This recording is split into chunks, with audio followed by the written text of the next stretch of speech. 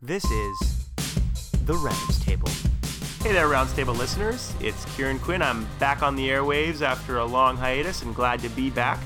I'm back with a new host, and I'm very excited to have him here with us today. His name is Dr. Daniel Marinescu. He is a fellow in respirology at the University of Toronto, also a good friend of mine from residency. Dan, thank you for being on the show, and welcome to The Rounds Table. Thanks very much. It's a pleasure to be here. Dan, you're a longtime listener. Let's jump right in, as you know how I like to do. So why don't you introduce to us the article you chose to cover on the Rounds Table this week? Sounds good. So the article that I chose is called Long-Term Triple Therapy De-Escalation to Indicateral Glycopyrronium in Patients with Chronic Obstructive Pulmonary Disease, which is a long name for what was called the Sunset Trial. Try saying that 3 times over. All right, Dan, I'm off to the races with my puns. Where was this published? So this was published in the American Journal of Respiratory and Critical Care Medicine in May of 2018. And the first author on this paper is Ken Chapman, who is our very own respirologist here in Toronto. Ah, fantastic. I actually did not realize that. Thank you, Dr. Chapman. Okay, Dan, tell us, is a breath of fresh air. What's the bottom line for this triple therapy study? So the bottom line is that in this randomized controlled trial, looking at about 1,000 COPD patients on long-term triple therapy, so LABA, LAMA, and ICS, in patients without frequent exacerbations, deprescribing ICS in these low-risk individuals appears to be safe. Okay, well, I think there's a lot to unpack there, and specifically what you mean by safe. So let's get into it and find out a little bit more. But first and foremost, set the table for us. Why did you choose this article? How is this advancing the field of COPD management? Definitely. So COPD is extremely common. It's managed by multiple family doctors to internists to respirologists. And in the last several years, there have been some changes in the GOLD guidelines, which really serve as our gold standard for how we look at and manage COPD. And the changes in management have been that those without exacerbations should not receive ICS, because the benefit of this drug really lies in preventing exacerbations. And on the flip side, there's a lot of harm that the ICS can do if prescribed inappropriately. It increases the risk of pneumonia, it increases oral candida, mycobacterial infections, and not to mention the cost to the patient and to society at large of an extra puffer that isn't helpful. But despite this, at least half of patients with COPD are given an ICS upfront, and often this is continued indefinitely. So there's a lot of good that we can do by deprescribing ICS if it's not needed. One of the biggest trials that looked at this was Wisdom in 2014. And the wisdom that we gained from this trial is that in individuals on triple therapy who had a stepwise gradual withdrawal from ICS, they had a small drop in lung function in FEV1, but there was no increased risk to exacerbations over 1 year. And this trial looked specifically at people who exacerbate frequently, and there was a gradual withdrawal of ICS, which may not be practical in the real world. And this is really where Sunset comes in, because it looked at the abrupt withdrawal of ICS in non-frequent exacerbators. Did I sense a couple of puns you just threw in there, Dan? It was like you didn't even miss a beat. Had to do it. I love it. Off to your fantastic start on the Rounds Table. Okay, Dan, get us into the methods. What was the design of this study? Where did it take place? So this was a randomized, double-blind, non-inferiority trial, and it took place over 26 weeks. And it was a multi-center trial involving 21 countries, largely European countries. Actually, it was 19 European countries, and then we threw in Canada and Argentina as well. And it ran from 2015 to 2017 across all seasons, which is actually an important thing for if you think about COPD exacerbations and viral illness. Okay. Who did they include as far as their study participants? So they looked at adults who are at least 40 years old with moderate to severe airflow obstruction and on some kind of triple therapy regimen over the past 6 months who had not more than 1 COPD exacerbation in the last year. And most importantly, individuals with asthma were excluded, and this is always crucially important to distinguish in these trials, although the authors didn't go into great detail about the exact criteria and how these people were excluded. And in your experience so far in the world of medicine and respirology, is this kind of an inclusion criteria? Are we trying to get at those sort of so-called most common or very common patient with COPD? I think so. I think this largely represents most of the patients that we see in day-to-day practice, absolutely. Okay. So tell us then specifically about the intervention that individuals were randomized to. So there was a 4-week run-in period where after screening and finding all the eligible patients, these people were normalized on the same triple therapy regimen. Because remember, whatever 6-month regimen they were on beforehand, it wasn't standardized across all of them. So they essentially gave them 4 weeks of the same salmeterol, fluticasone, and tiotropium, which is essentially Advair and Spiriva. And then after this 4 weeks, they were randomized to either a control arm to continue this triple therapy or to an intervention arm where they de-escalated to just LABA/LAMA of indacaterol and glycopyrronium. And then they followed these people for 26 weeks. Interesting. So they got everybody on the exact same therapy, even though they were on the same sort of class of therapy. And then one of them, they dropped off their ICS. That's kind of a neat design. Okay, and what were they measuring as far as their outcomes here? So the primary outcome that they looked at was a decrease in FEV1, which is similar to what previous studies have looked at. So they looked at a cutoff of 50 milliliters of loss in FEV1 to qualify for non-inferiority. But there's some debate whether this is actually clinically meaningful, but as I said before, there are previous studies that have looked at the same outcome. Secondary outcomes that they looked at were exacerbations, health status questionnaires, so things like the Transition Dyspnea Index and the St. George's Respiratory Questionnaire, which is validated in COPD, and then the mean use of rescue inhalers and adverse effects. Love to get into the minds of the authors and research coordinators who designed this trial. I find that to be such an unsatisfying outcome, a surrogate outcome of FEV1 to reflect disease status. We know FEV1 doesn't correlate well to symptoms in patients with COPD. I know there's practical reasons why they do it, perhaps sample size issues, but I don't know, I feel unsatisfied by it. Well, that's right. And there is some thought about whether this is the most appropriate primary outcome. So we know that actually a minimum clinically important difference in FEV1, the American Thoracic Society actually says that this would be about 100 to 140 cc's in FEV1. And the way they define this minimum clinically important difference is by anchoring it to other secondary outcomes like exacerbation or health status. So even so, you would think, is 50 cc's, even if it is non-inferior, is that clinically relevant?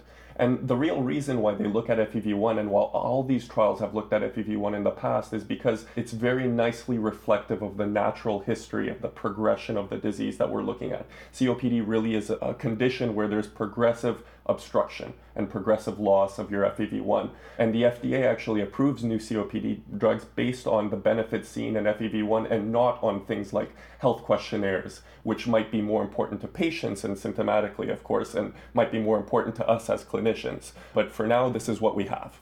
Okay. Well, we got to do with what we got. So what do we get from the results?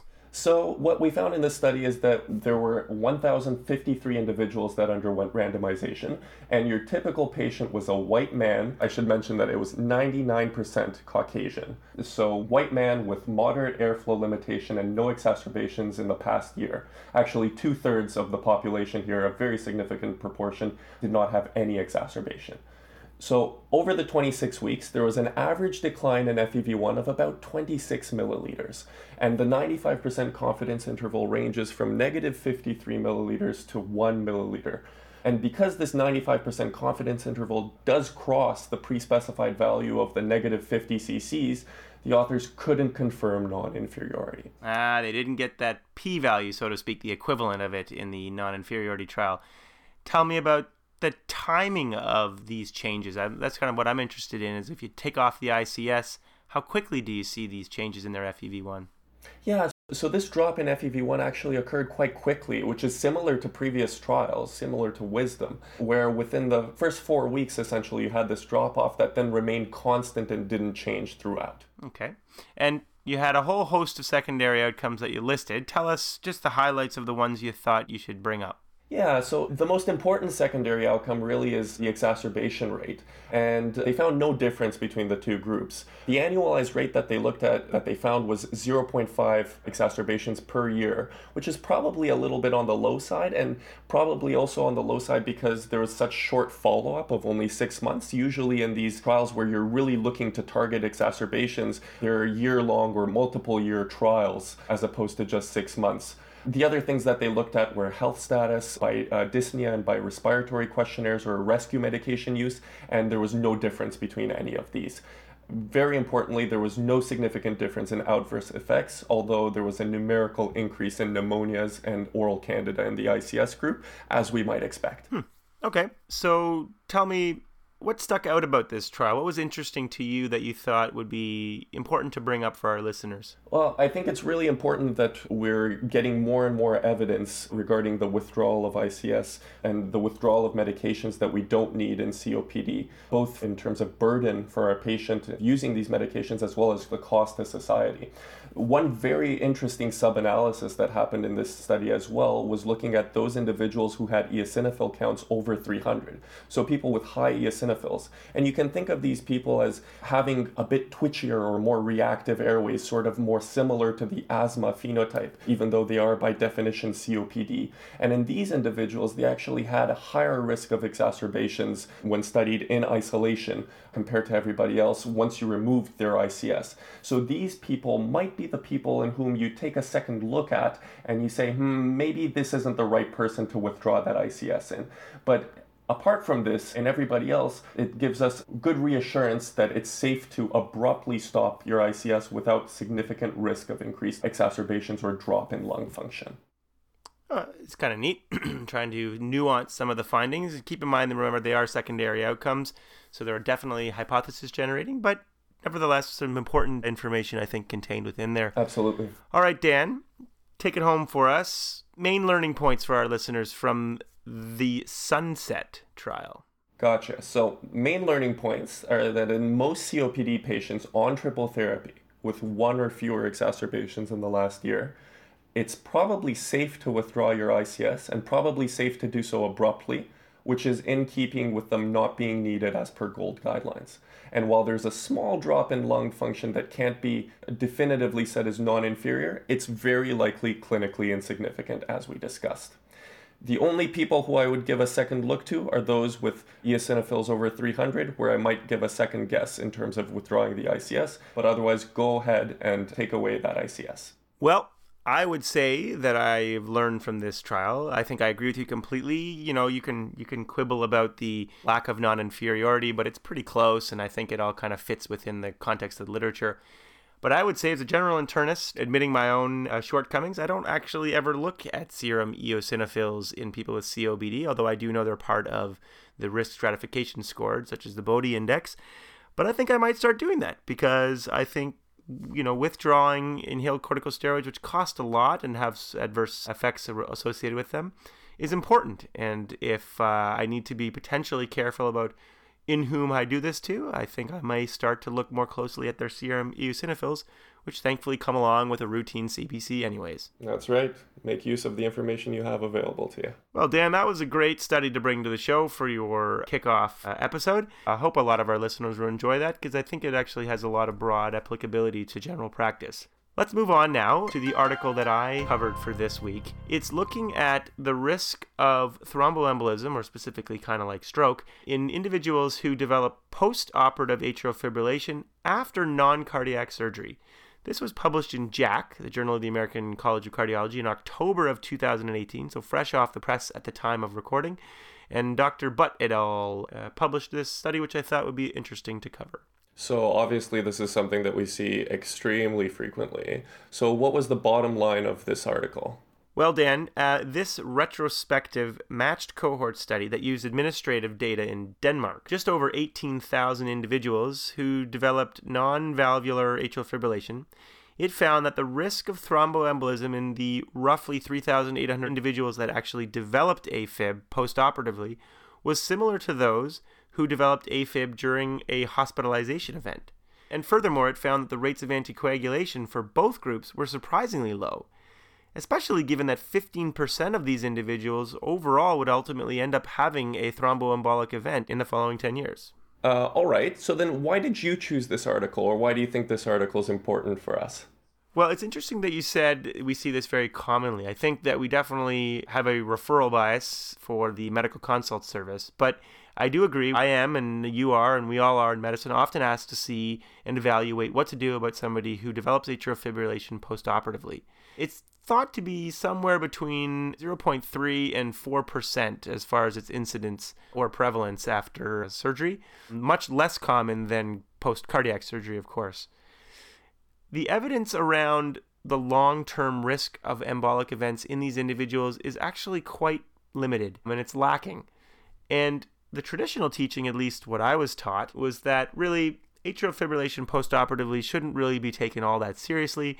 Perhaps that person has sort of quote-unquote failed their stress test and need to have further monitoring, but we don't treat that atrial fibrillation up front in any way unless it persists after they recover from surgery. So ultimately, I thought that this study was important because it was a very high-quality approach using administrative data to be able to try and get at these questions. Great, and that's definitely what I've been taught throughout my training. So let's see if this trial can teach us anything differently. So what was the design of this study? Well, as mentioned, it used a large repository of administrative data that is available in Denmark, and the Danes are well known for a rich data set there. Sounds good. And who were the patients? So they had sort of a fairly broad inclusion criteria. Adults who were at least 30 years old. They had to be undergoing their first ever surgery between 1996 and 2015.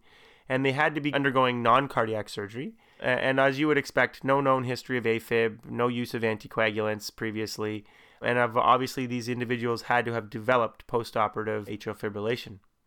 Now, they matched these individuals to those who were hospitalized and subsequently diagnosed with AFib, which I thought was kind of a nice subtle twist in the sense that they didn't just pick general population with atrial fibrillation. They found people who were sick or who were hospitalized specifically for a new diagnosis of atrial fibrillation, which was a bit more of an active comparator, and I thought that was a nice approach. And they essentially used the CHADS VASC score, so a risk score for future risk of embolic stroke with atrial fibrillation. They used their scores to actually match individuals so that these individuals had similar future risk of stroke. Sounds good. So what did we look at for exposure in this study?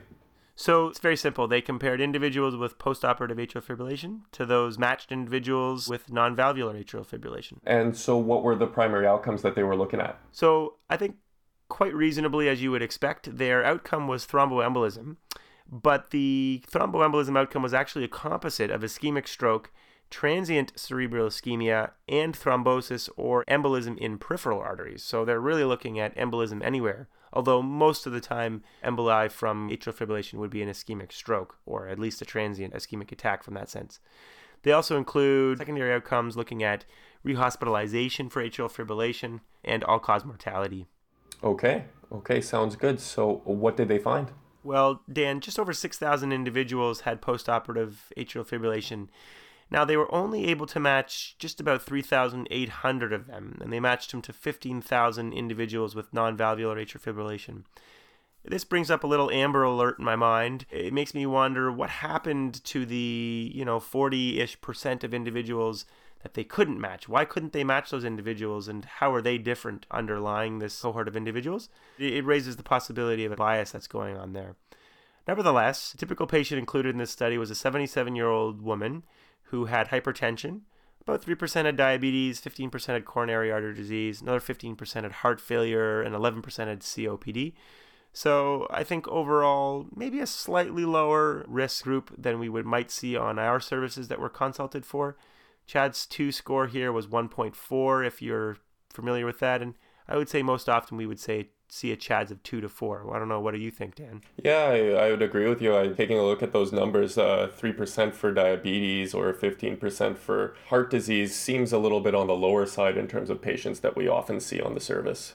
Yeah, so it just may mean that their risk of overall outcomes might be slightly less than what we would apply to, but that's okay. Overall, these people were undergoing orthopedic or abdominal surgery, so quite reasonable, quite common.